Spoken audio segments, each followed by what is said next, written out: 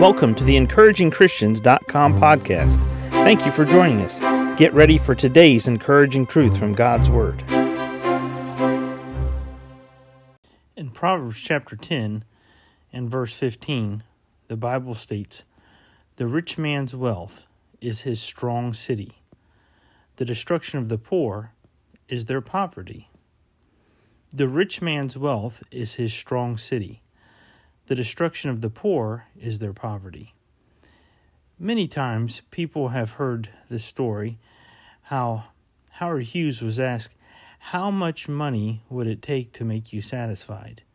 And the answer was just $1 more.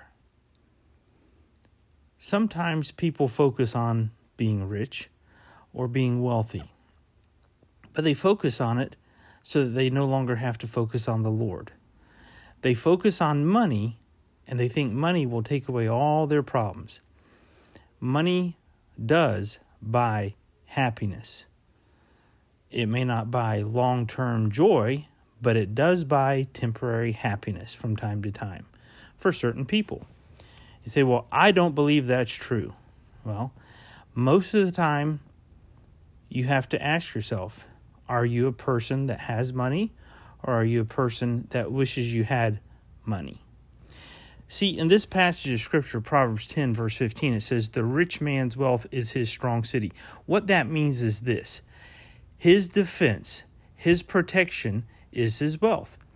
When things go wrong in a person's life that has wealth, that wealth becomes their strong city, or how they keep themselves from going under. But notice here, it contrasts this, as Solomon wrote this, "The destruction of the poor is their poverty." Now, that doesn't mean a person simply is poor because they don't have any money. It does look at this contrast, the rich man's wealth is his strong city. In other words, he has done something right to build up his wealth. At the same time, it doesn't mean because a person's poor financially that that person is poor in character. But it does say this: compared with the rich man, who his wealth has become one of his strengths, the destruction of the poor is their poverty. And it might not just be the financial poverty. It could be poverty of character. It could be poverty due to circumstances that they were born into, circumstances that they have just found themselves in. But now it could be circumstances that they actually created.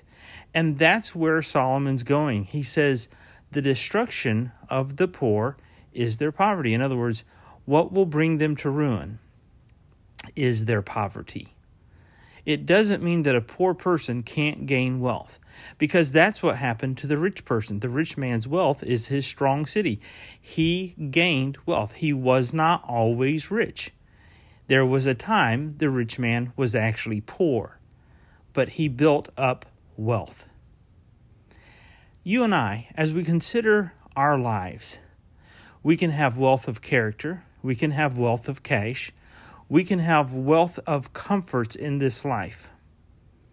We can have wealth through companionship if you have the right life mate, or if you have good friends in your life that edify you and build you up. Wealth is not just dollars and cents or finances. And by the contrast here, poverty is not just about money either.